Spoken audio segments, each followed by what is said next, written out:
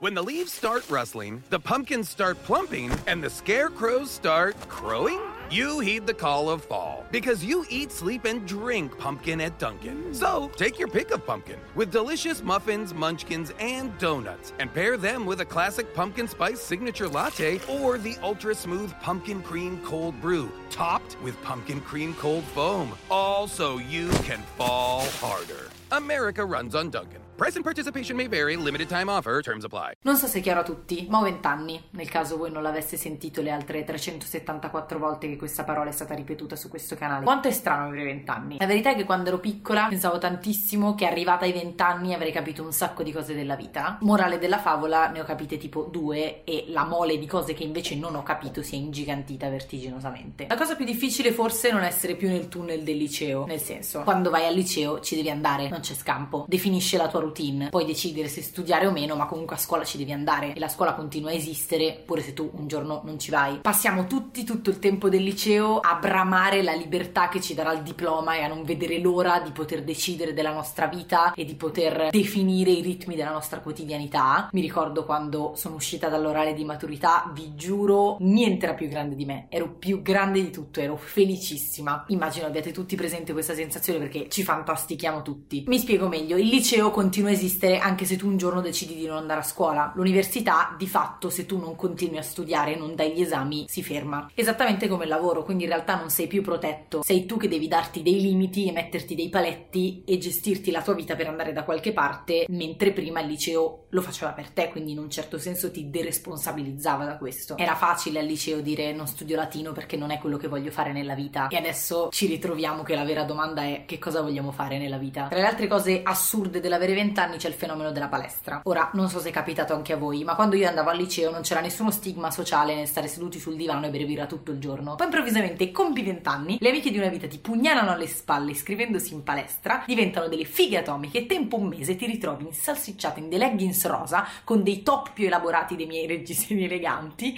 a sollevare pesetti a tempo di musica trash incitata da un personal trainer spaventoso di fianco a tua madre che pesa 10 kg in meno di te. Tu hai un attacco d'ansia, tua madre no. Tra l'altro la cosa incredibile è che queste palestre sono popolate da sedicenni mega fighi che mi fanno dubitare ancora di più del mio posto nel mondo. Sedicenni di oggi, svelateci il vostro segreto e non ditemi che è la palestra perché vi vengo a prendere a casa una per una. Comunque immagino sia così per tutti, o almeno spero. Apriamo un dibattito nei commenti sulle nostre tragiche esperienze in palestra perché ho bisogno di sentirmi meno sola. Tra l'altro sono anche andata a fare una visita medica di recente, quella delle intolleranze, perché poi a 20 anni ogni tanto ti vengono queste malsane idee di prenotarti da solo e andare a fare delle visite, e ho scoperto che non posso più mangiare niente. Tra l'altro alimenti che tra di loro sembrano non avere nessuna correlazione, sembra che qualcuno abbia tirato i dadi. Non posso più mangiare la sogliola. Che cos'ha la sogliola che gli altri pesci non hanno, per cui non posso mangiare la sogliola malorata, e il merluzzo sì. Non posso più usare l'aceto, non posso più bere la birra, quindi ho 20 anni, vado in palestra, sono astemia e sana. Cioè, una tristezza infinita. Forse semplicemente a 20 anni il corpo è la prima cosa che si ribella. A parte gli scherzi, che ricordo a tutti non sono proprio scherzi perché non bere la birra non è uno scherzo, a oggi mi sento ancora in una fase di trasformazione. Non so se vi capita, è ovvio che siamo tutti costantemente in continuo cambiamento, ma penso che ci siano dei momenti in cui si avverte con chiarezza di stare andando da qualche parte anche se non si capisce bene dove. Quei mesi in cui siete più irrequieti e vi trovate con fatica e faticate anche ad avere rapporti con le altre persone perché se non vi riconoscete voi è molto difficile che possano farlo gli altri. Chiamiamola crisi identitaria nel senso meno negativo possibile. Mi sento fatta di energia potenziale, quella che si studia in fisica al liceo, l'energia potenziale rilasciata da un corpo in movimento.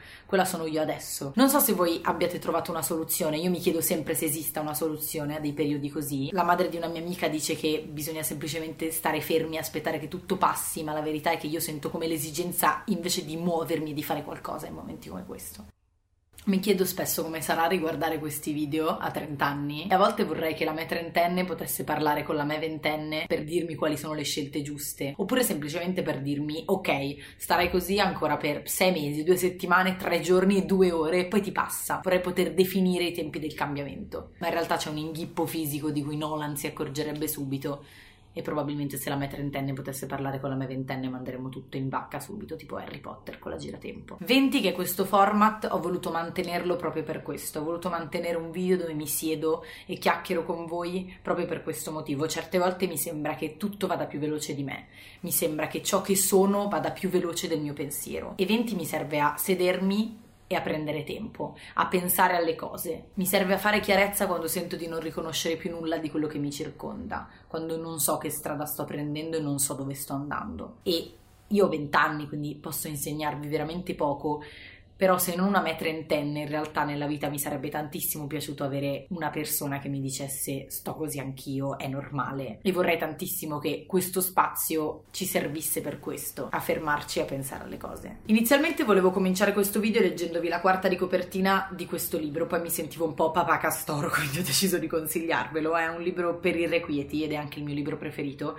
Si chiama Il tempo è un bastardo, è di Jennifer Egan, è un romanzo del 2011 che parla del tempo che passa e che cambia le cose nel modo più delicato e coinvolgente possibile. Credo di aver finito, spero di non avervi asciugato troppo, però Sofia di 30 anni, una cosa importantissima, se stai guardando questo video, ti prego, adesso la possiamo mangiare la sogliola. When Shopify says you can sell anywhere, oh, they mean it. Woo, hold up. Just got a new sale. Order fulfilled and shipped. Inventory level's good. Whoa, Shopify doesn't mind if you're at sea level or on top of the world. You can run and grow your business anywhere. Climbing mountains is never easy, but at least Shopify gives me all the tools I need for my business to hit new peaks! Whether you're selling carabiners or crop tops, start selling with Shopify today and join the platform simplifying commerce for millions of businesses worldwide. We've built the platform so you can keep climbing and grow your business to new heights. With Shopify, you really can sell to anyone, from anywhere. This is Possibility, powered by Shopify. Start selling online today. Sign up for a free trial at shopify.com/free22. Shopify.com/free22. Shopify.com/free22. Internet connection required. Not available on mountaintops or seafloors.